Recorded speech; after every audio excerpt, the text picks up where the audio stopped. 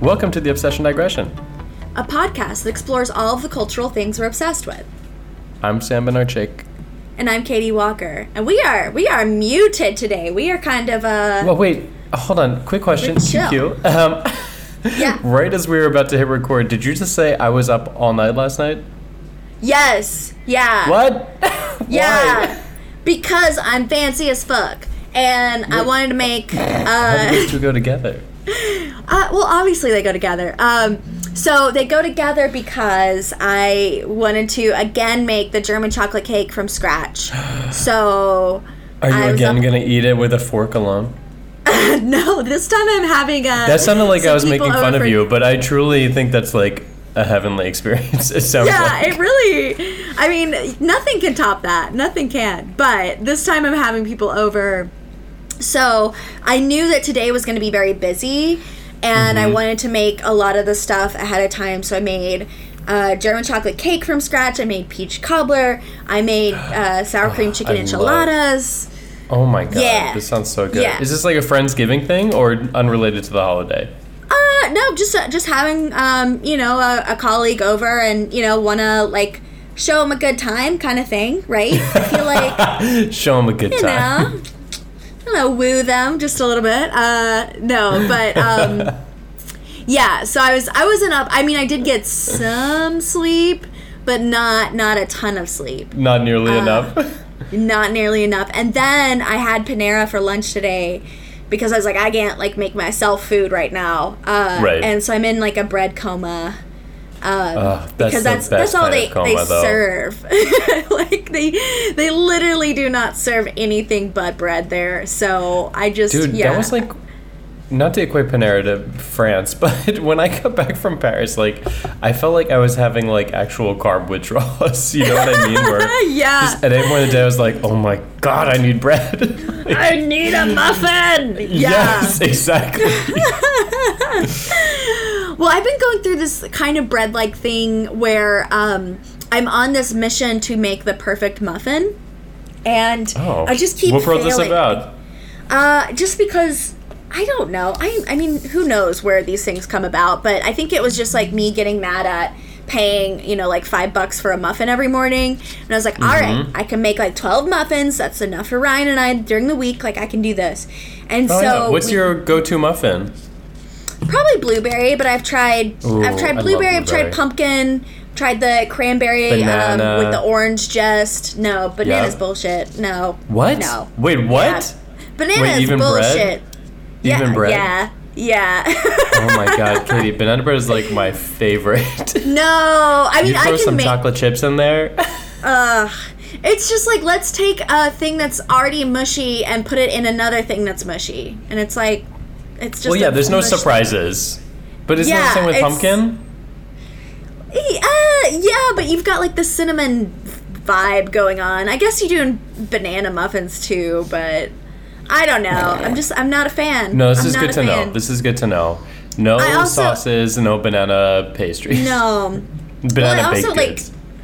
I have had to, as I've gotten older, because like I have like blood sugar things where like if I don't eat, consistently, I will pass out. Like I have like fainted in class before, that sort of thing. So I'm on a very like regimented. Yeah. This was when was this? This was like 4 years ago. I just like hadn't had enough food or something. Blood sugar just like tanked, and I like fainted. Yeah. Whoa! I never knew this. Yeah. I was fine, but it was horribly embarrassing. So. Aww. But anyways, that's all to say. So I'm very regimented now with what I eat. And so every single day, like without fail, I eat 2 bananas, plain bananas, in the morning. And then like around 11, I eat a muffin. That's a lot of bananas in your life. Yeah. I get that. Yeah. So anyways, this is so boring and it's so like homemaker. No, I love pumpkin muffins. So you can talk about pumpkin. Yeah, let's keep this conversation going.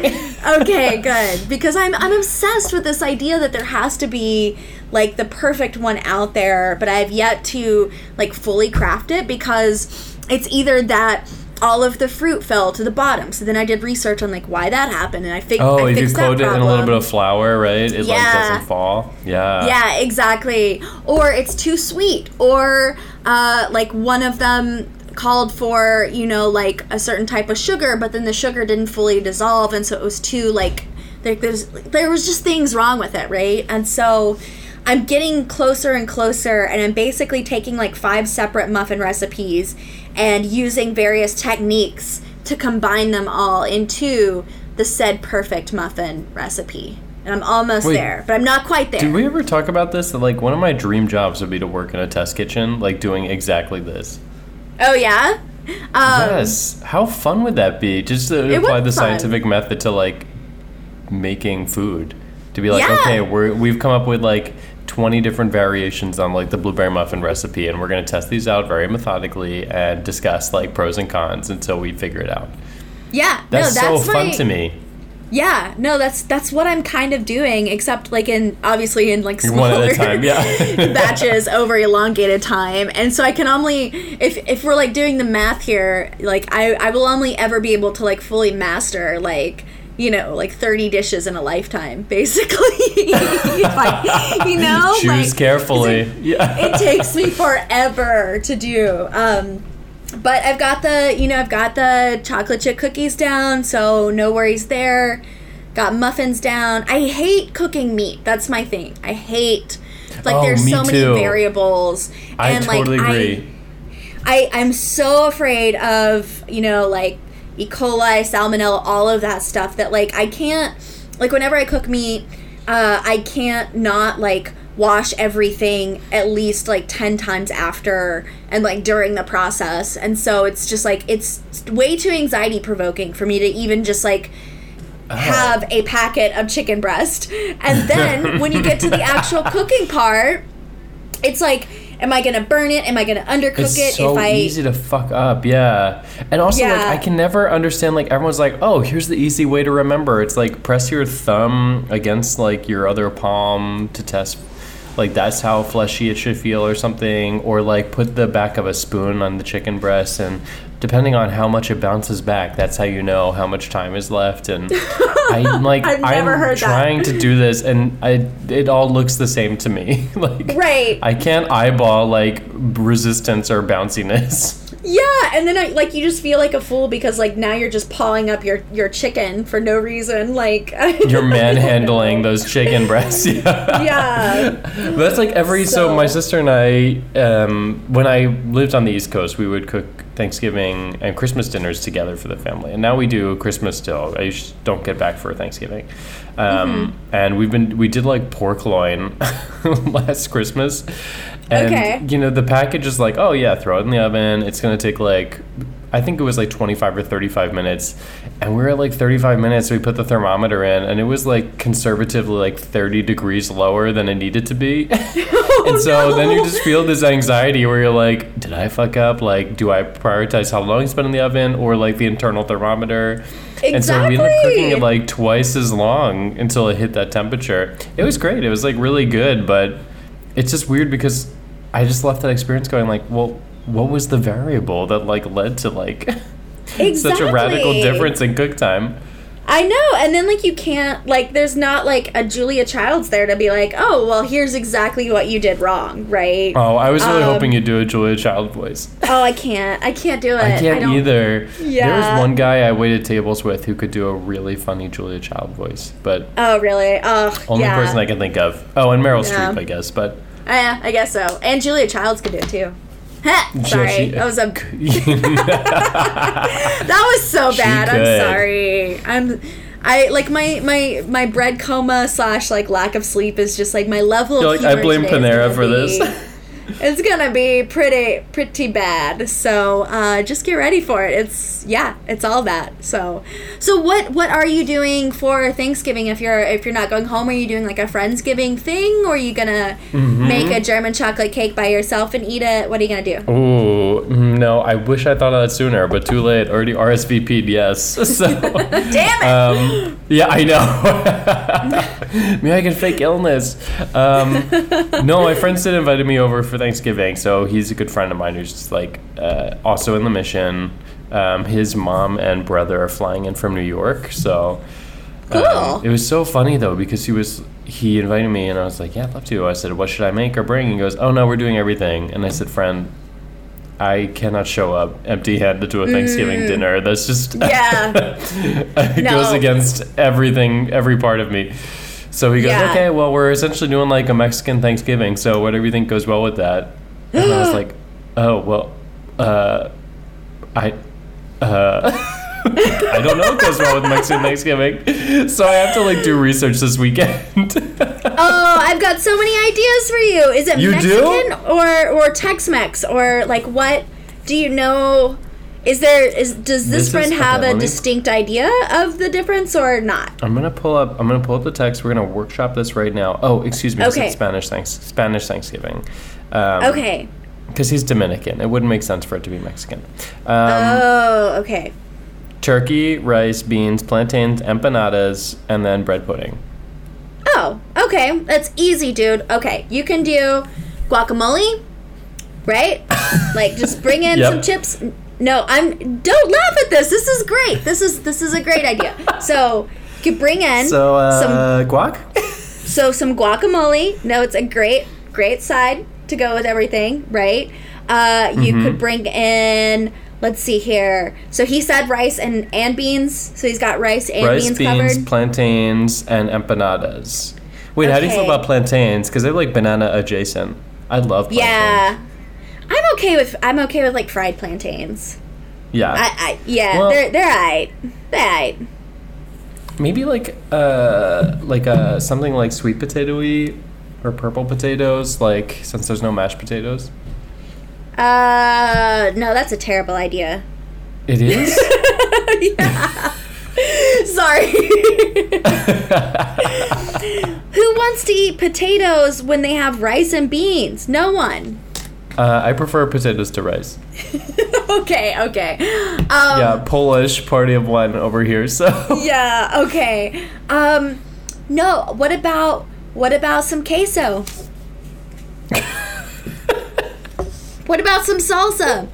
What about some... These are not good ideas. Well, neither is a sweet potato. You're like... I'm thinking maybe some chalupas or maybe a couple of cheesy gordita crunches. Okay, I'm sorry. These are legitimate sides that go with Mexican food that are good. No, I'm sorry. Know. You said Spanish, not Mexican. That was my fault. I'm misleading you. Okay. So see, maybe, I don't know maybe Spanish. something with chorizo. I've made chorizo stuffing in the past. Oh, chorizo is so good. Spanish. I know. Okay, maybe I'll do that. Chorizo is like the best. One of my top 3 It is like meats. easily one of my favorite foods. Period. Yeah. You can make you can make the queso like, and then you can put the chorizo in the queso. Chorizo queso. It's so good, dude. It's so just no the stuffing? only thing you have to be careful because chorizo is a greasy meat, and so you have to be aware of the grease to cheese maybe ratio. like wrap it up in some cheesecloth first. Get some of that oil out of there. Mm-hmm. Now we're cooking with gas. Yes. Wait, have I told you about my saga around that idiom? No. I said that recently, and someone was like, cooking with gas? And they were like, do you mean cooking with fire? And I was like, so embarrassed. I was like, oh, have I been saying this wrong for like a decade now? And so I was like, oh, I guess so. And I was like, I was like, yeah, that was stupid of me. I guess it's cooking with fire. And then I said that to someone else, and they were like, wait, cooking with fire? It's cooking with gas. And I was like, okay, the general San Francisco public needs to make up their mind. I know. You're like, damn it, just pick one so that I can go with it, right? Oh, no. Yeah, so then my friend Chris made a great point. He's like, well, no, cooking with fire came first. That was like original cooking. So cooking with gas is the improvement. So, yeah, it's more efficient. Okay. Yep. Yeah. That's a really compelling case. Now I can say it with confidence. No, I would too. And I just think it's catchier too. Cooking with gas. It makes you sound like you're dangerous somehow. Cooking with gas. Yeah. I don't know. I'm into it though. Yeah. Anyway, okay. Yeah, we should have a cooking podcast where you know a lot and I know nothing. Okay, no, that is so untrue because, like, do you remember, I think we've talked about this before, but, like, my big reveal, or, like, my big event one year was, like, cooking for you and all of our friends, what I call sausage tortillas. Right? Do you remember this? Yes. Like that is like my go-to. And so like my level of being okay, here's the problem. It's the same as with like just scholarship in general, but it's the same kind of like psychological issue, right? Which is that like I want to eat sausage tortillas, but I want to be able to make you like like I don't know, French stew or something, right? Like I want to make like cassoulet, right? So I want to be able to do the cassoulet thing, but I mean, I don't really want to eat the cassoulet. I want to really eat the sausage tortilla.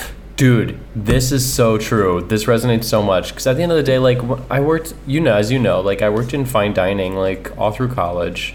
And we had to like taste every menu. It changed seasonally, so we'd have to come in on a like Sunday morning and they'd cook everything and we'd all have forks and like taste it and they explain how everything was made, what can be taken out, what can't, because you had to know all this. And I felt like I was really good at like picking up on flavors and things like that, and I thought like, oh, I guess I have like a pretty solid palate, and that means like I'm kind of a foodie. you know, I appreciate good food or something. But like if you ask me now, like I really just want street food. Like 99 out of 100 times. Like I want to go to a fancy restaurant like 0% of the time. Like I'd much rather just like get something like that's easy and fast and just like like what's the word? It's not like decadent or something, but it's just like I want something that has like these really punchy, bold flavors that's not refined. That's just what I want. Yeah, and to get full, right? Yes. Like, also, eating truly food is like an animal act to me. You know what I mean? Like, this is no place for like refined manners. Right. And also, if there's one thing that pisses me off, it's like going to a fancy meal and leaving hungry, which happens a lot. So. Oh no! Isn't it weird how in our dating rituals we're like, okay, the best like activity for us to do is to show you mashing things into my mouth. Like, who decided that that's like the sexiest thing that we could do, or like why is that? You know, the like, I don't know, but that seems really counterintuitive to be like, oh, I'm gonna go meet this guy for the first time and watch me like slobber up some spaghetti. You know? Or okay, like well, I mean, maybe don't do spaghetti. Also, never do dinner on a first date. First date is always like drinks or a drink. I always say grab a drink, because if we get to the bar, like pretty quickly whether you want to continue talking to this person or not. And so you go, okay, great, I've committed to a single drink. I am in and out of here in 45 if I need to. You know what I mean? Whereas if you say dinner, like you are locked in for like 2 hours. If service is bad, that can be 2.5. Yeah, that's so true. Okay, yeah. Not that I need to know this, but... Oh, yeah, that's right. Also, speaking of Ryan and speaking of cooking, do you remember that one time? This is so mean. I'm not ragging on him because he's the greatest human being, but we were all over your house playing video games, and he was talking about you had just gotten the chickens and they were laying eggs, and he was like, yeah, and the eggs are like amazing. And he's like, actually, why don't I just cook us all omelets? And we were like, really? That would be amazing. He's like, yeah, like you need to taste these eggs. They're so fresh, blah, blah. And he made omelets for you, me, and I think 2 other friends were there. And we all took bites out of them, and it was like the most overwhelmingly salty thing I've ever eaten. And I almost choked, and everyone made the same face. And it was like, and we all just like quietly put our forks down. And then he was in the other room, and he comes out and he's like, were your eggs salty? We're all like, yes. Yeah, we can't eat these, dude. Yeah. It was so nice, though. It was like the nicest gesture, just to be like, I want you to share it, and like this bounty, like we got these hens are laying eggs. But then he dumped way too much salt in there, and it was just like we could not eat them. It was so sad. Oh, yeah. He's actually downstairs right now. because he's in charge of. Oh, and I just realized that everything I suggested to you, by the way, like a minute ago, is exactly what we're making tonight. So maybe that's like part of it too. So he's like downstairs making salsa, queso, and guacamole. I do love guacamole though. Oh, it's so easy. It's the best. It's so easy to make. And then are we still having an avocado shortage? Is that still a thing? I don't know. Are we? Shortage. Yeah, do you remember the guacamole like scandal? Yeah. It was like essentially okay. You do know. Why am I explaining? Well, no, yeah. But well, we're it was still just like restaurants were like serving fake guacamole, but not telling anyone because the avocado shortage was so bad. And then it came out, and everyone was like, by everyone I mean like white ladies everywhere were like furious, but. Mm-hmm. Like, I really don't give a shit. I know. I was like, well, if I didn't notice, it's fine. It still tastes good. Whatever. That was like, I was at, I'm sorry if I already told this story before. I went out to grab a drink with a friend of mine. This was he was a friend of mine from San Francisco. He moved to New York. And I think like right before we left, we were going out for drinks. And we got to this bar in San Francisco called Blackbird. And he's like, oh, I just had this cocktail. You have to try it. And he goes, can we get 2 Mezcal Manhattans? And the bartender, and of course, like, he probably refers to himself as like a mixologist or something stupid like that. No. And he was like, here's the thing, mezcal was not meant to be mixed in cocktails like that and turned into like a gimmicky ingredient, and it's because of people ordering drinks like this that we are having an overconsumption of mezcal, and that's going to lead to growing like artificially made mezcal that's going to be like worse quality and cheaper made and blah blah blah. And he's like, so no, I'd rather not make you those drinks. What? And I was so torn because I didn't really want a Mezcal Manhattan. I don't really like mezcal. So yeah, but I was also like you wanted to be crisis like averted. Angry. But also I was so angry and indignant that I wanted to be like, well, too fucking bad, dude. Like, we just ordered 2 Mezcal Manhattans, so you're gonna make them for us. Fucking make. You should have like ordered it and then like as you were staring at him, just like dumped it on the ground, like in slow motion. You know. Yeah. Whoops. Also, like, yeah, like, I truly never order mezcal, so, like, I'm not the problem here. you know? If we're talking about, like, lifetime consumption of mezcal, that would be, like, my third. So, we're fine. Right.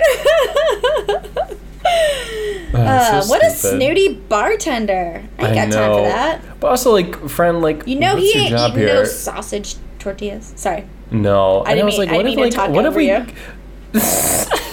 What if we left, though, in that moment, and his manager's just like, bro, what are you doing, you know? Yeah, exactly. Like, is this really the hill to die on right here? Exactly. I love that phrase. Like, yeah, like, does Big Mezcal have you in their pocket? Like, what's going on here? Yeah, who knows? I don't know. I don't know. I don't know either. I don't know. I don't know about fancy foods. Don't know about some fancy drinks. Trying to learn it, you know, struggling. No, yeah. So I haven't been back to that bar recently.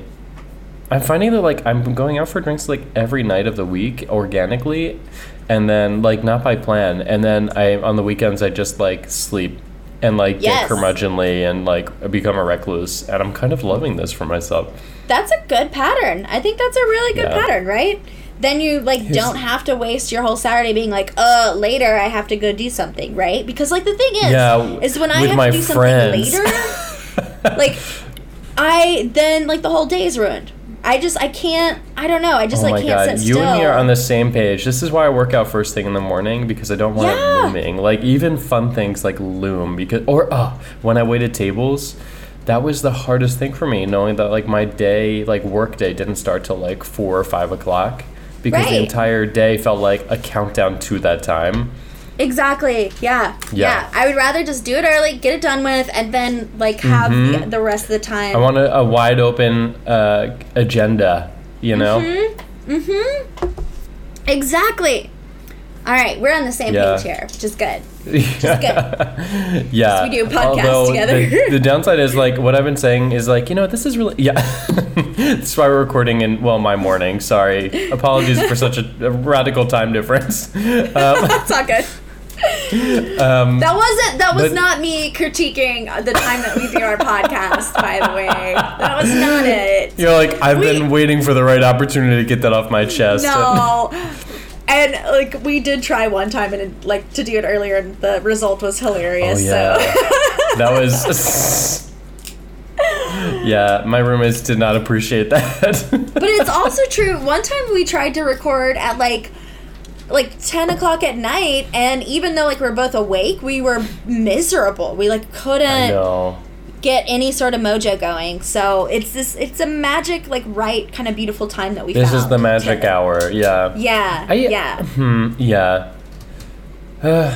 Yeah. The other thing too is I'm realizing, speaking of like later times and recording times, is that like one of the reasons I think that I'm finding myself naturally going out every night after work is because as soon as I get home, I just go to bed. Like if I get home at 6, if I get home at 9, if I get home at 10, like I don't know if it's like neurological or what, but once I walk through that apartment door, I'm like, ooh, time to turn in, you know? I'm like, time. I need to like keep myself out of the apartment. Yeah.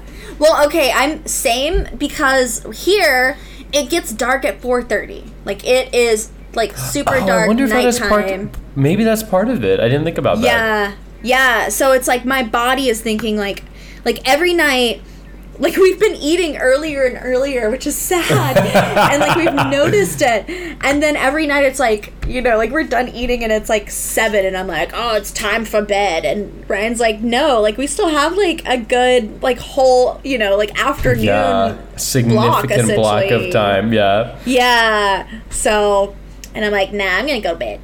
I'm going to go sleep. So the other downside though is like my drinking has become more spaced out, so I have like a glass of wine or a drink, and then Friday night I went out and had multiple drinks, and oh no, I was no longer in a place where I could handle that, so I was very hungover the next day. Yeah. Oh, the hangovers, they've gotten worse. Damn it, 4 tequilas is too much. Yeah. Hangovers have gotten worse as we get older. It's so sad. Oh my god, it's no joke.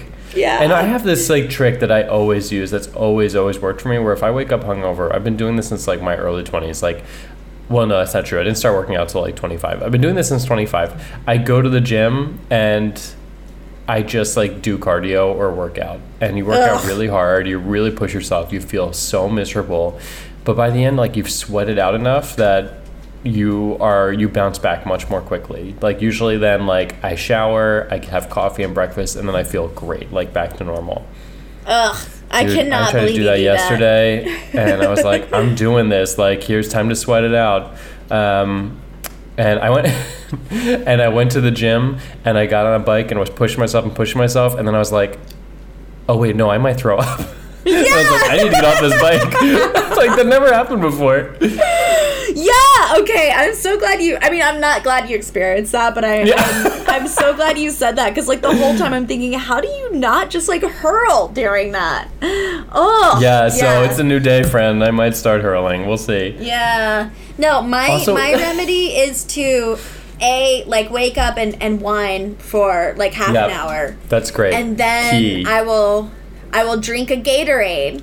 Which are just, I don't even drink Gatorade. I don't, but I have some Gatorades that are just for hangover purposes. They are just there for hangovers. So I drink a Gatorade, then I pee some more, then I convince Ryan to drive me to like wherever and get like a big ass milkshake.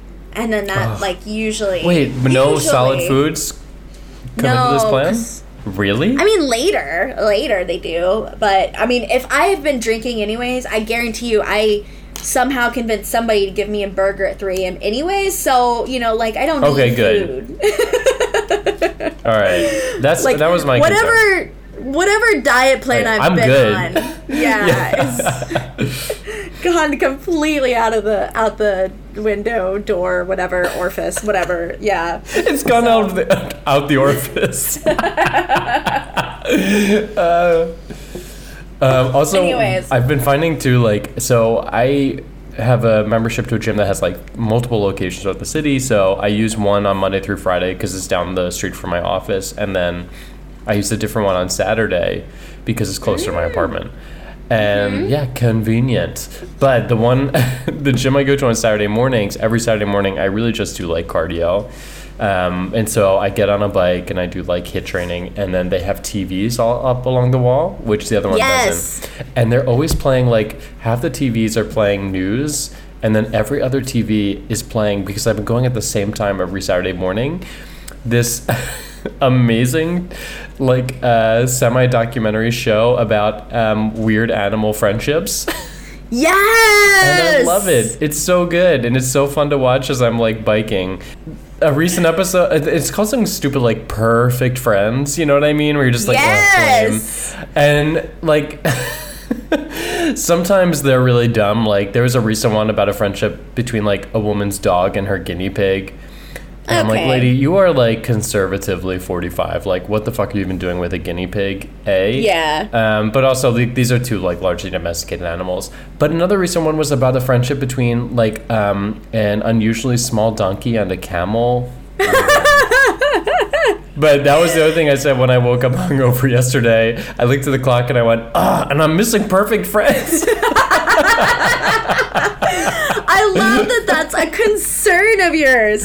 Like, yes. Oh no, Perfect Friends is on. Exactly. Oh, do they have one with a turtle? Like, has there ever been a turtle with a friend? Or? I mean, I'll keep you posted. I've only been going to this gym for like a month, so I've only seen like 3 episodes. I need to know. I need to know what, like, possible combos are out there, right? And then, like, have they ever done an episode that's like absolute enemies, you know, or something, and they're like, oh, how fun would that be? I mean, maybe most of that's just like lion and this gazelle. Wait, isn't that just like most friends. Of nature? Like the animal kingdom has lots of enemies. Yeah, I guess so. Yeah, I don't know. But wouldn't it be fun if it was like animals that ostensibly should be friends but then weren't for some reason? You know, so like what? Like Lady McPug and Mark Antony. Or like that, it's like a variant of the lobster where they are like really expensive. They're like a delicacy, and they lay all these special eggs. I just saw something like an article about them or something, because like they're in season right now. But apparently the primary reason why they're so rare and difficult to find is because they're so difficult to like distribute, because they cannot be kept in the same water tanks because they're inherently like cannibalistic against their own kind. Shit. Yeah, and you go like, wow, that's a real left turn. Yeah, that's real dark there, you lobster-like creatures. Yeah, like, just like love your brethren. Like, you have days to live. Like, enjoy something. Male hamsters are like that too. They can't be in the same cage. They will kill each other. Really? How do male hamsters kill each other? Look at those tiny teeth. Yeah, I know how they do it because I've seen it.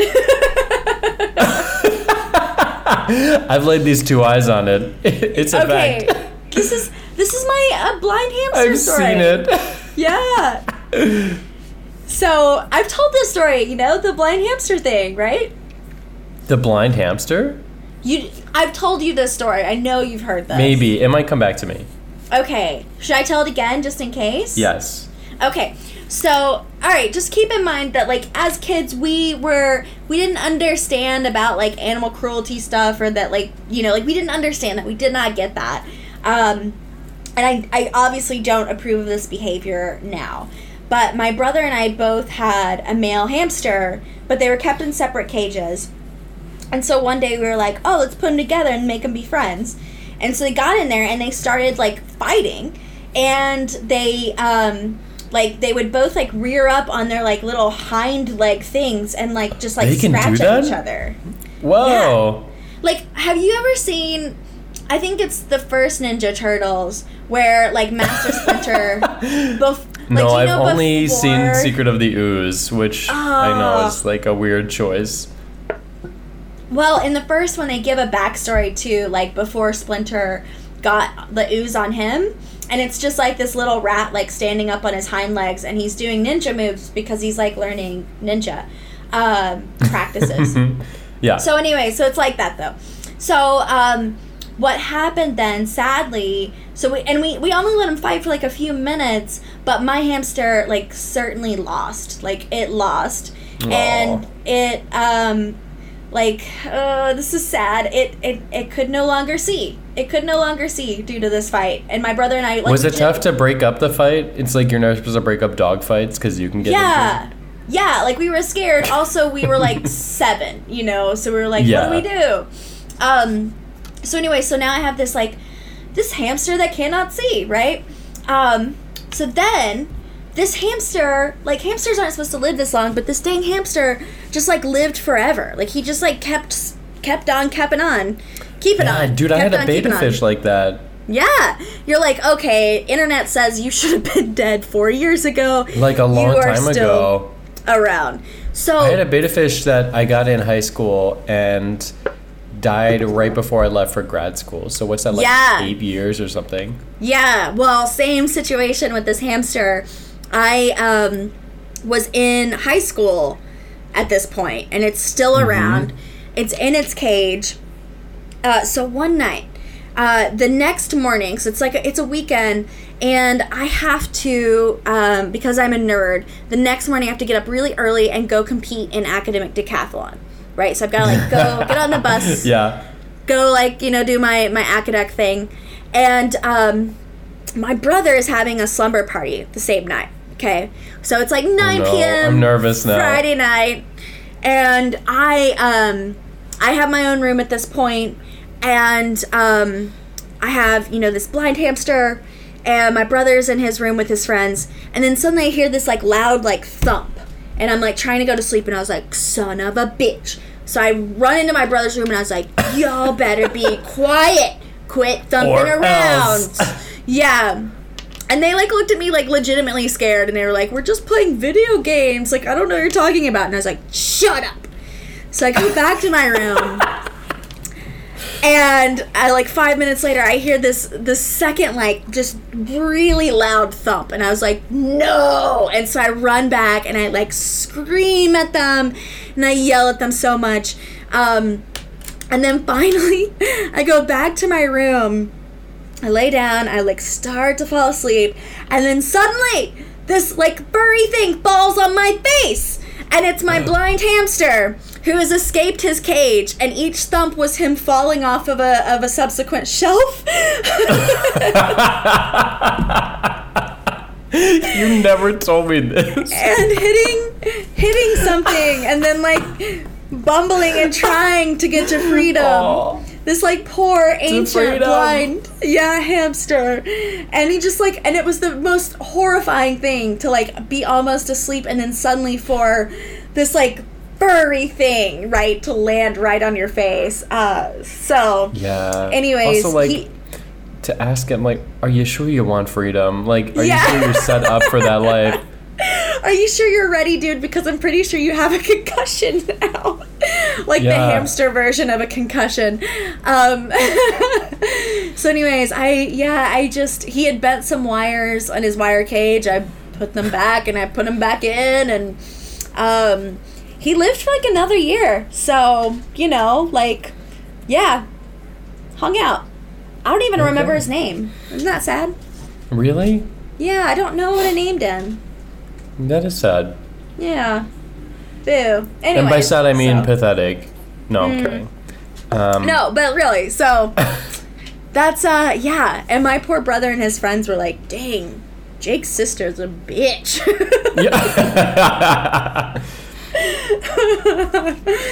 So, like, really uncalled for. How did we get on this topic? Oh, perfect friends. Right. Hamsters are not friends with each other.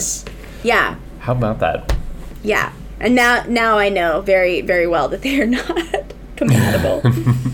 So, but my dogs are not friends at all. And in fact, Bark Anthony right now has a boo-boo on his neck because he keeps, like, getting up in Lady McPug's face, and Lady McPug, like myself, is getting old and curmudgeonly. And so, like, the other night we walked in, and she just, like, had his neck in her pug snout. Like, she doesn't... Oh, my God. She doesn't even, like, have teeth, really. I mean, she does, but, like, you know, like, they don't open. Like, her mouth doesn't open very much, but she just, like...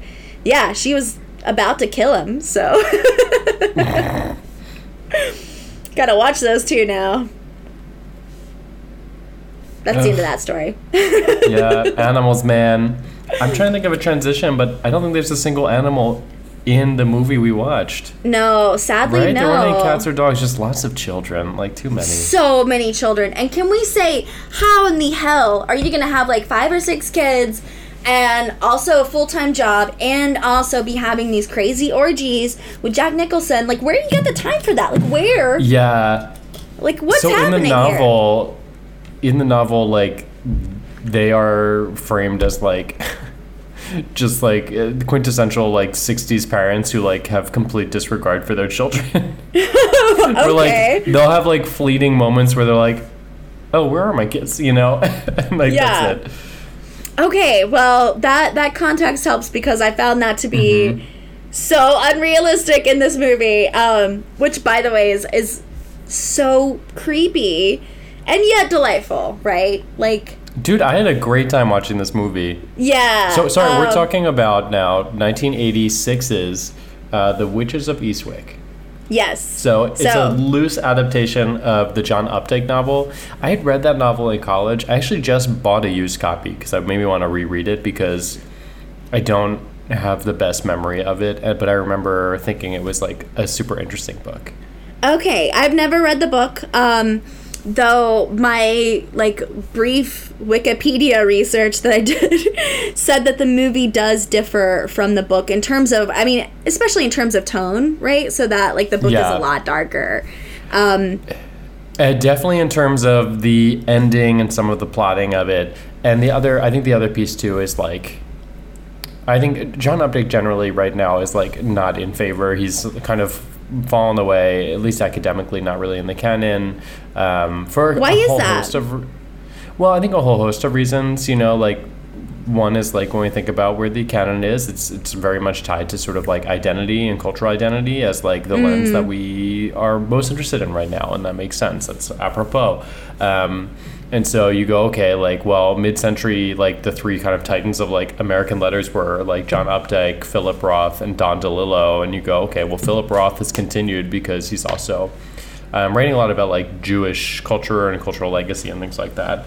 Whereas these 3 authors of, like, the suburbs otherwise have sort of started to fade away. Don DeLillo really is only taught as, like, this sort of just, like, representative of, like, the American postmodern novel. Yeah. So, like, White Noise is more an object lesson in some ways than, like, an author who's really studied. And then John Updike kind of has just fallen away. Also, like, he's very frequently been, I mean, all 3 of them have been criticized of being, like, really leaning hard into, like, a white male lens and not being good writers of women and actually being, like, misogynistic. Witches of Eastwick actually now has sort of like gotten that legacy, and I think that's the other reason I wanted to reread it, because I'm curious to see like if that is the case, or if that was more of a sort of flippant charge leveled at him for that book. And like it's interesting when you look up reviews that there's like quite a bit of debate about whether this is sort of just like a book that fails to understand sort of women or feminism, or whether like those charges are actually like misunderstanding the book and it's doing actually something a lot more sly and clever. Okay, yeah, I'd be interested to hear what you think about that, right? Like, because that does seem highly, highly relevant, and then to think about how the movie fits into that narrative, right? Or if, like, some of these reviewers are responding to not just the book, but to, like, the kind of overall legacy of the book, right? Well, you talk about relevance, though. Like, this felt like a Me Too movie that just happened to be made, like, decades earlier. Yeah, interesting. Say more about that. Okay, so the movie opens. Actually, I'm going to quickly pull up IMDb so I remember everyone's names, so I don't just say, like, Cher and Michelle Pfeiffer the entire time. So it's Sookie, Jane, and Alex. Yeah, but she goes by Alex. So Cher is Alex, Susan Sarandon is Jane, and Michelle Pfeiffer is Sookie. There's just 3 women who are all happen to be single at this point in time, living in the same sort of like New England sort of fishing town. Like there's something sort of old. It doesn't seem like a terribly like modern or contemporary town, very much a small town New England feel. Alex has kids, or a kid. I don't only saw remember. the daughter. So she Yeah, has so you see a her at like the teenage very daughter. beginning of the movie, and that's it. Otherwise, like, yeah, the daughter's like getting old enough. She's more independent. She's divorced. She is. She makes pottery and different sculptures, and then Actually, Jane Alex's is this husband. Sorry, just Alex's husband had died. So that's just really? one difference. Yeah. So the Shoot, other sorry. two. No, it's okay. Yeah, you're right. Just, she's a widow technically, and Jane has just gotten divorced, and Yes. Sookie's partner just like ran out on her because she had too many kids. Yeah, and they say at one point that Jane's husband left her because she couldn't have kids. Right. And Sookie's husband left her because she had too many. Yeah. And she has like a horde of children. And then Jane is also sort of like this very uptight, very rigid musician, blah, blah, blah. They all seem rather bored with their lives, and their lives, there's so much suggestion for all of them that they have so much more potential and talent, but it's being stymied by these different sort of like creepy, sexually aggressive men. And that's what feels Me Too-ish to me, where you go, okay, Susan Sarandon should be doing a lot more. She's this very talented musician, and instead she's stuck on this sort of like part-time contracted work as like a substitute music teacher. And the guy who, I guess the principal of the school, who will not allow her to be sort of full-time, is sort of holding over her head like her getting dinner with him or something, right? And like And then same thing for Sookie at the newspaper. Do you want to say more about that? Yeah, please do. Yeah. Oh, I said, do you want to say more? Oh, I'm sorry. I thought you said, should I say more about that? No. Yeah, so Sookie's kind of given these, like, very, cookie cutter, very small town assignments at the local newspaper. And she has this weird thing where her boss is another, like, white dude. But he's, like, married to a fanatic. He's married to this woman named Felicia. I'm going to say something kind of weird here, which is, like, I didn't think she was that bad. Like, I actually don't know I didn't either. why. She's a lot worse in the novel. Yeah, okay. Like, in the movie, this Felicia character, like, it kind of seems like she wants to save them. Like, she doesn't... Like, she's not against evil... Or she's not necessarily against them having a good time. It's just that she knows, right, like through divine inspiration or something, that Jack Nicholson's character is the devil, right? So and I think that's where like some of that like Me Too sophistication comes in, because like then you go, and I promise I'm going to stop saying Me Too. It's okay. Yeah. Ostensibly you go, okay, so like they have to put up with all this sort of workplace harassment, and they have to navigate the sort of like sexual advances, or at least Jane does, of this boss. And then they meet Daryl Van Horn, who comes to town, who is sort of helping them sort of like liberate them and get them in touch with their powers. And this is not giving much of anything away. Like, I feel like the cover of the movie gives us away, like, only to find that like he ultimately is also using them and sort of trying to trick them into like a sort of domestication. Right, exactly. And so like the fact that there's just like layers and layers of trying to like these women trying to sort of free themselves and like come into their own, it feels like a very contemporary narrative in that way. Yeah, I would agree, right? And it's like, how can we imagine a future that's not tied to, patriarchal strictures, right? Like, how can we? And it's so interesting, too, that there's a lot of, like, shaming that goes on in this movie as well, right? So when they are up at the mansion with Daryl, they get called sluts, right? They get, like, talked about in the newspaper. Sookie gets fired, right? Like, there are so many repercussions to, what, is... like just a liberating experience, at least initially, right? Before they realize that Daryl also wishes to corral them in, right? So, it's really fascinating too, the way in which, so just for listeners who maybe haven't seen this movie, the broad outline is that each woman is having sex with Daryl. And there's initially, and we'll talk about the scene in a moment, initially some tension about that. So initially the three women are like, what? He's mine? But that goes away so quickly. And what it becomes instead is a polyamorous relationship, right? or like at least Daryl gets each woman. Unclear if they also are engaging in sex with each other or not, but whatever.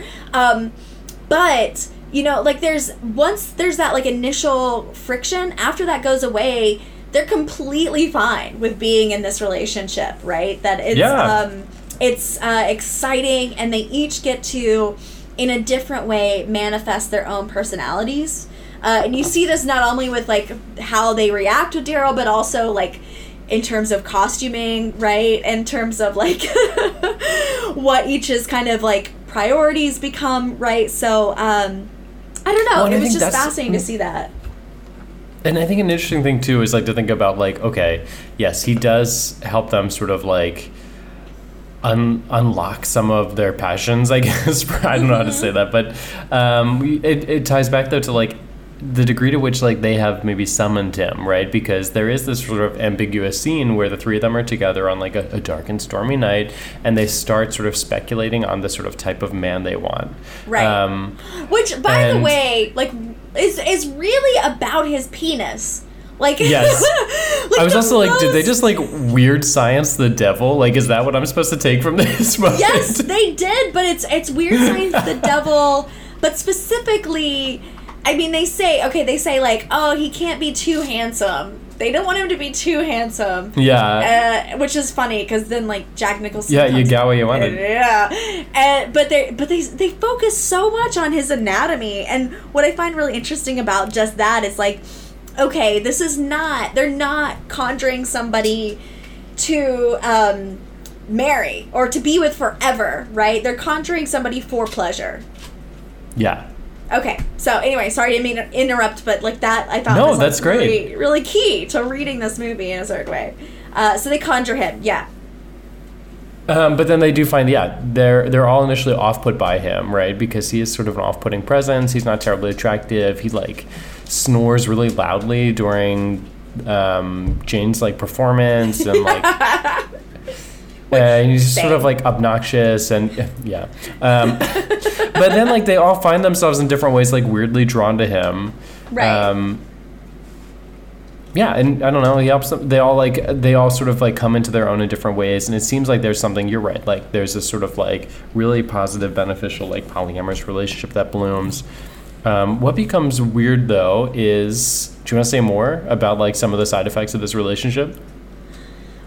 So do you mean just like how much control he has over them? Is that what you're referring to, or? Oh, well, I guess there's like two things in my mind. One is, you brought up Felicia before. So right. They are kind of, is it knowingly or unknowingly, the more they are sort of like fall under his spell, the closer they get to him, like they are inadvertently sort of like punishing Felicia through different sort of forms of witchcraft. So she's like coughing up feathers and coughing up, what else does she cough up? Cherries or cherry pits. Cherries, that was yes. so gross.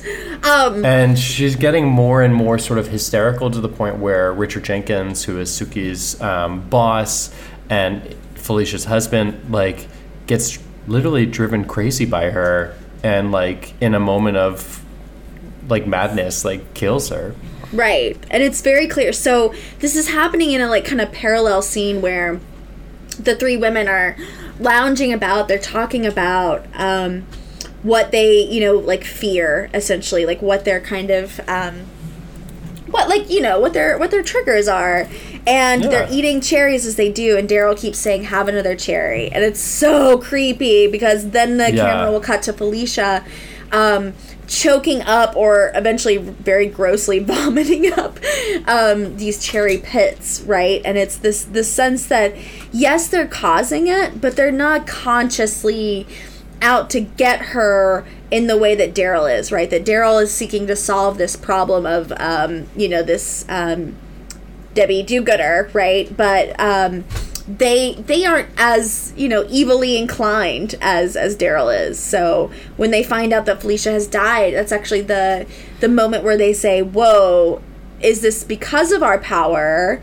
Are we going too far with it, right? And that's what kind of puts the brakes on it a little bit.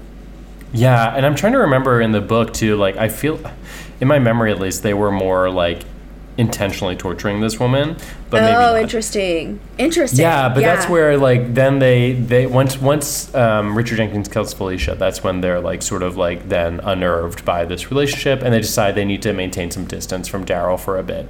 And it's that point that he starts, like, torturing them. He becomes, like, such a baby. He's just, like... Yes. He's just, like, he loses it. He completely loses it.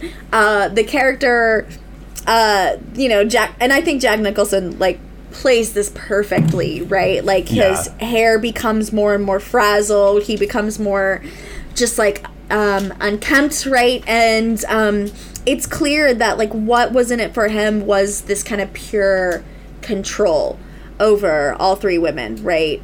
To such an extent that he decides to torture Sookie to get them back. Yeah.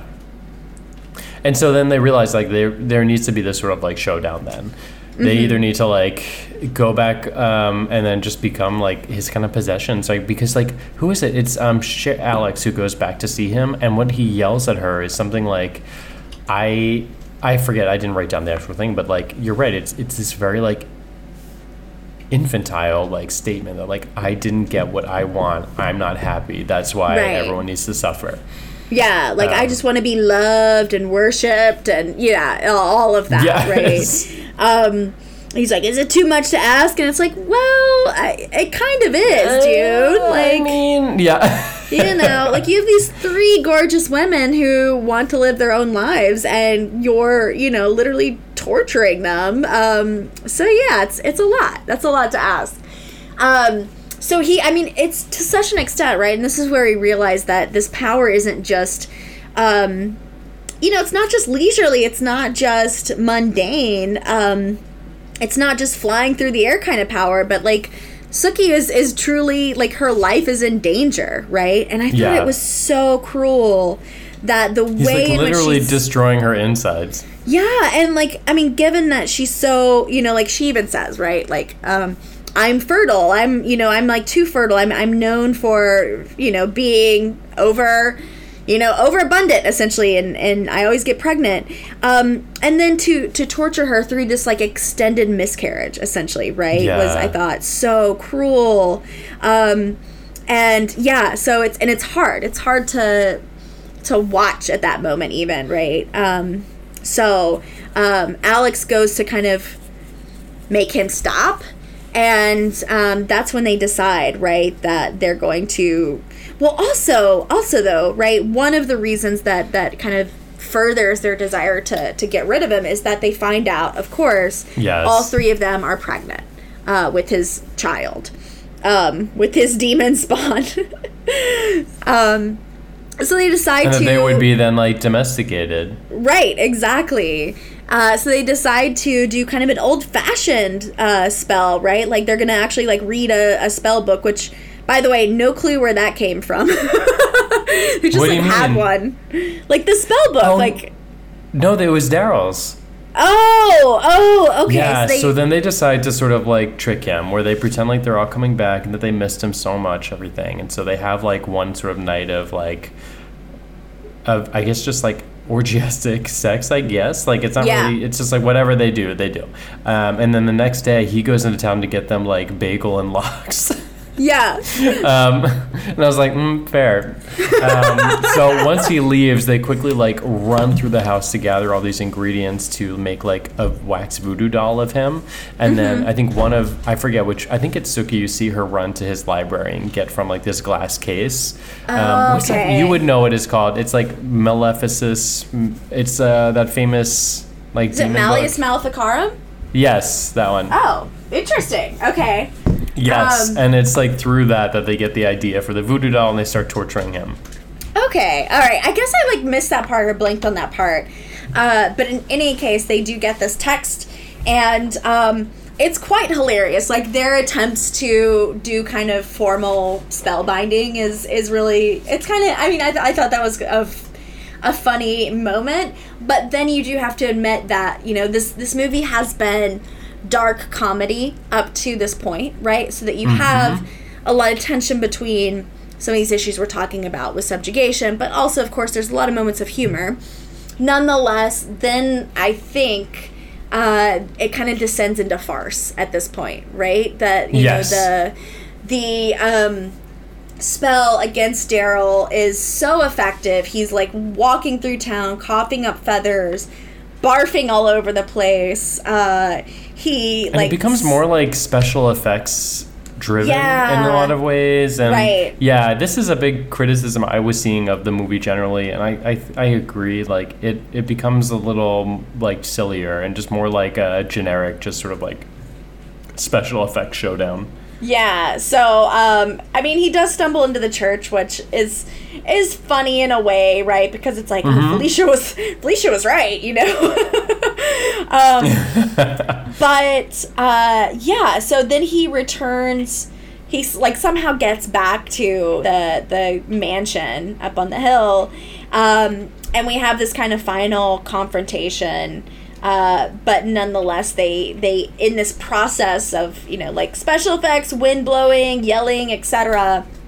They destroy at least his physical body, right? They get rid of it.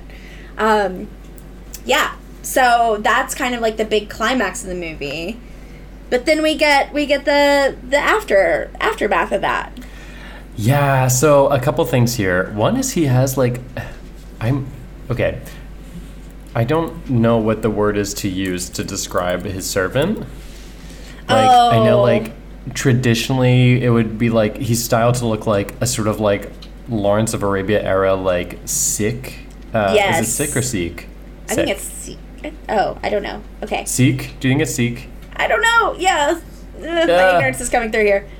I know, same. I've never said the word out loud. I've only seen it in like criticism. He essentially, what happens is once they destroy Daryl, they just like inherit the mansion. Like, so they just start living there and raising their kids there. They also inherit his servant, which is odd. Yeah. That kind of jumped out to me. Yeah.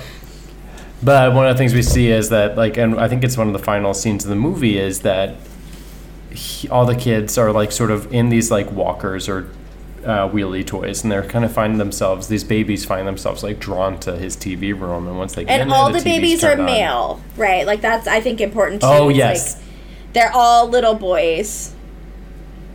Yes. And essentially then, once they're in the room, the TV's all turned to Daryl's face, and he says, "Oh, perfect, my plan's like coming along," or something. Like, I forget what he says. Something about like how he's going to sort of raise them up and help raise them. And he keeps saying like, "Come to daddy." Like he actually is like, weird. "Come to daddy," which is gross. Yes. And then the women come in with remote control, and they just turn off the TV, and that's how it ends. But you go like, that's also like a cop out of an ending. Like, yes, it ends the movie because when they hit the button to turn off the TV, like the movie's screen sort of turns off as well, and we go to credits.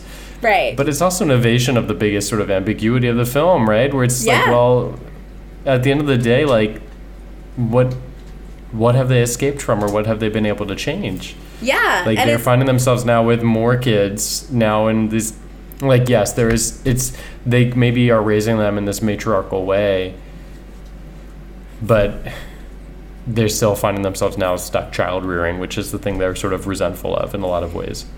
I mean, yeah, I don't know though, because like, at least for Jane, she couldn't get pregnant before, and it seemed like at the very least that this was a desire that she had. So I don't know, you're right, but I don't think the movie is condemning this new type of matriarchal domestication, right? That it's somehow, no, I don't think it's condemning. Yeah, it's I think we're condemning it, but I think the movie's like, now everything's good, you know? Like, yeah, no, totally. So yeah, but then you do have to wonder, like, so at that kind of, as they're lounging about at the mansion, Jane herself says like, I miss him, right? And you're like, okay, creepy. But also, you know, like, are you ultimately suggesting that, you know, this Daryl has some sort of role still to play in your lives? Or, you know, is it, like, are you ever going to find sexual fulfillment again? Or is that not the point, right? Like, it's, yeah, again, it's the ending is a cop-out, but it's also left ambiguous in terms of, like, what this future looks like. Yes, agreed. Like it's like a Howard Zinn sort of issue, where it's just like it's going to come down to like who inherits the house. Like who are these boys going to grow up to be? Are they going to take after their mothers or their father? Mm-hmm. Exactly. So, yeah, who knows? But it's really frightening that there are now potentially 3 additional Jack Nicholsons out in the world, right? Yes, exactly. Unnerving. Can I tell you the creepiest moment in this whole movie for me? I mean, yes, Jack Nicholson is so creepy, but it's when Sookie's telling him that I think it's when Sookie is telling him this, or it might be when he's seducing Alex, but he's like, I wish I was a woman. Women's bodies are amazing. Oh, yes. He's like, y'all can make babies and have babies in you and give babies milk. And it's like, oh, stop saying babies. Like, must we? Stop. Oh, it's too much. It's, yeah. So it's mega, mega creepy at that moment. But I mean, throughout. And that's his character. He's cultivating that like repellent but nonetheless overwhelming sensuality, and that's that's Jack Nicholson himself, right? So he's not really acting at that moment. He's just playing himself. But anyways, I know it is so hard to tell. You're just like, well, yeah, what is Jack Nicholson doing when he's on screen? Like, he has this like magnanimous presence in a lot of ways, but I always feel the same way. Like, oh, he's just doing the Jack Nicholson. But you go like, what if he's well, I know he's not a different person in real life, but because there's enough like stories and interviews with him. But yeah, like he has really just like mastered this like one persona that tends to be very powerful on screen. Yeah, exactly. So it's funny. I read, for the first time this week, I read The Postman Always Rings Twice. I'd never read it before. I've never read it either. I've only seen the movie. It's so good. I mean, it's very, very short, and it's great. But then I rewatched the movie, just because I was like, I finished the book. I'm going to remind myself of what the movie does. Mm-hmm. But when I was looking for the movie, apparently it stars in an 80s remake of the movie. Yeah, with Jessica Lange. Yeah, and I'm very, very tempted to watch it. Have you seen it? No, I've never seen it. I've only seen the original. Okay, so I'm tempted to see how Nicholson plays, Frank Chambers, but anyways, yes, that might happen. Let's just make up an excuse to make a season that includes that. I would love that, like Bad Noir updates or something. Yes. Okay. So anyways, the only other thing, actually, 2 different courses here. One is that I'm looking at my notes, and the 2 things we didn't talk about were, first of all, our introduction to Michelle Pfeiffer, to Sookie, is that her kids are hungry and they're asking for food, and she's like, I'm gonna make you sandwiches or peanut butter and jelly, and they're really suspicious, and they're like, what kind of jelly? And she says zucchini jelly. Yeah, like what the fuck? What is that? I think it's just that she's trying to be like some sort of like organic type, like hippie-ish person, because you do see her in this like gorgeous home garden, but of course like the kids just want peanut butter and jelly sandwiches, and so she's made them this zucchini bullshit something. That was just, I mean, that's my reading of that, is like, why? I think it's to establish her kind of like, her like hippie-ish type of... Yeah, that's fair. Yeah. And the other thing that I was going to say that I saw in my notes is that, like, one, this is a movie filled with, like, really fun performances. Like, everyone looks like they're having a great time, and everyone is so enjoyable to watch in this movie. And I feel like the one performance that could get lost in the sauce here is, like, that random old woman who is, like, the shopkeeper that I like to talk to. Yes. I don't know why, but I was like, this is a riveting performance. Because she's talking about, like, she says that, like, when she sees Daryl, she starts having naughty thoughts, like, for the first time in years, and you're like, I know. Yeah. Like, this is a woman refinding herself before our eyes. It was, I love it. I couldn't look away. And then And then when she like startles herself and is like, when she's like, so the one of the things is like everyone meets him but no one can remember his name for like before he gets to town, and so Cher wants to know his name, so she says, well, did you get his name? And she's like, of course I did, his name is, and then she like seems to be like moved, or like she shudders with horror that she can't remember the name, and there's like this wave of like something ominous that passes over her face, and I was like, oh. Yes. It's a masterclass. Yeah. I think I was just focused on her talking about the dirty bits, but you know. Yeah, that too. That was where my brain went. So. And you know what? Fair enough. Yeah. But I guess like the only other thing I would say then is like this movie. Oh, sorry, I just cut you off. No, I was wrapping it up. So go for it. Well, the only thing I was going to say is, like, okay, so to bring it back to, like, the through line that we've had for the last few episodes is, one is, like, well, one, we've seen a huge jump in progress. Oh, I guess so. Maybe not. About terms of, like, female friendships and female sort of solidarity, right? Yeah, that's always been kind of, like, a very torn thing here. We do see, like, very close female friendships here, but then, like, their treatment of Felicia is a little weird, but for the most part, at least, like, their relationship among the three of them is strong. Mm-hmm. Yeah. So, very, like, kind of more coven-like than we've seen, I suppose. Yes, for sure. Yeah, no, that's a great way to put it. It's the first time we've seen, like, multiple witches practicing together. Mm-hmm. Oh, I guess we did see everyone in Bell Book and Candle when they burnt the photo, but that felt different. Yeah, no, I think this has a different resonance to it in terms of like sisterhood type of thing. Yes, yeah. Because like the only opportunity, like those two women in Bell Book and Candle were like cross generational, and like the one opportunity for sisterhood was actually like Kim Novak and Jimmy Stewart's fiance, and like that did not go anywhere. Yeah. The other thing I was going to say too is like this movie is very much thinking about witchcraft, femininity, and domesticity. And do you see it doing anything sort of different or novel or shifting in any way from like some of the early movies we watched?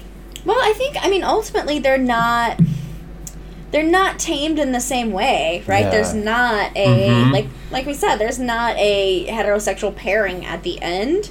And so that to me is refreshing, right? Like that you could read this as like, yeah, this is our fucking mansion now. This is our servant. Like we get everything. And you know, the price we paid for that was to subjugate our bodies for a while and to, you know, risk our lives essentially saving Sookie, but we made it through, and you know, now we're good with our billions of children here. So yeah. So that's I think one way you could read it. The novel came out in the 80s, but it took place in the 60s, I want to say, or maybe the 70s. Okay. And here, this looks like an 80s movie that takes place in the 80s, and so it is in some ways just like a direct expression of like how the filmmakers understood like possibility in the 80s. And you go, okay, like 40 years since I married a witch, and it seems like there's less, like, you're right, there's that shaming from the small town, but they seem to pretty quickly like just shirk that off and sort of look pretty optimistically towards the future. Right. Like there's no anxiety about reintegration of the witch, I guess is the way to put it, right? That there's once we know that we have these witches, there's not a need to then say, okay, but how do we contain them? Right, and that's the other reason though we don't have any anxiety about reintegration is because there's no coupling. Like we're also envisioning like a future without men. Right, or at least without like domestic male partners. Yeah. You know, like no one's trying to settle down, no one's getting married. They're just sort of starting a sort of collective together. Yeah. Sounds good. Interesting. Yeah. You're like, sign me up. Yeah, sounds great. All right, cool. Well, that's it. That's all I have. That's The Witches of Eastwick. Right on. So, yeah, keep us posted, Sam, on if you do get to reread the book and, return to it. Sounds good. Cool. Okay, so, Sam, I will. Will do. And then, what? What are you obsessed with? Do I have an obsession? I read like a really shitty book. I didn't like it all. Oh, No. you know what I recommend is a book I read just before that. Let me really quickly pull up the author's name. The novel is called The Great Believers by Rebecca Mackay. Okay. I read it for a book club that one of my coworkers from Google invited me to. So we'll discuss it in, I guess, like 2 weeks, so maybe more to come from that. But the book was great. It's really super moving and affecting and really, largely really well written. And it's about essentially like a group of like sort of like close-knit gay friends in Chicago in like the 80s, like the mid 80s, like all facing and coming to terms with like the outbreak and like very quick spread of AIDS. And it does a little bit of like chronological jumping around. So one of the characters, there's like every chapter jumps between like the 1980s and then like 2015. Following like one of the characters as they're concerned about something completely different. And so it essentially gives you the opportunity to see like the sort of like full history of AIDS playing out either like centrally or peripherally. And it was great. I thought it was really good. It was really affecting. So yeah, recommend. What's it called again? The Great Believers. The Great Believers. Okay, cool. All right, right on. How about you? So mine is, I'm gonna bring it down now. Yes. So, I got another video game called. Which one? Okay, so it's called The Untitled Goose Game. The Untitled Goose Game? Goose, yeah. The premise is you are a goose and you are such a dick. You are just like, you are going into this town and like your only goal is to just like fuck with people. Just like straight up like steal things and honk at people. Shut and, up, that sounds amazing. Lives. It is so much fun because ruin it's their like lives.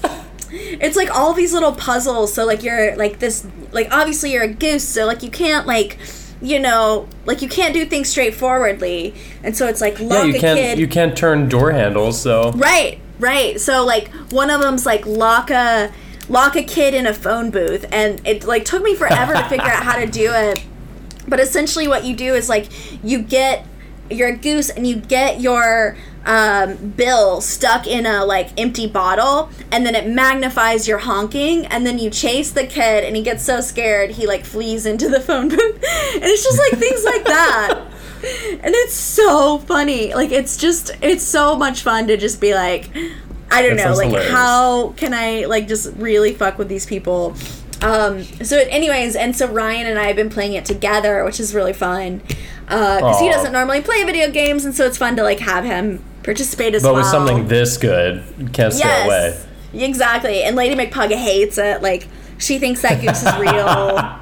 She thinks that goose is out to get her. So yeah, it's a pure delight. It's a lot of fun.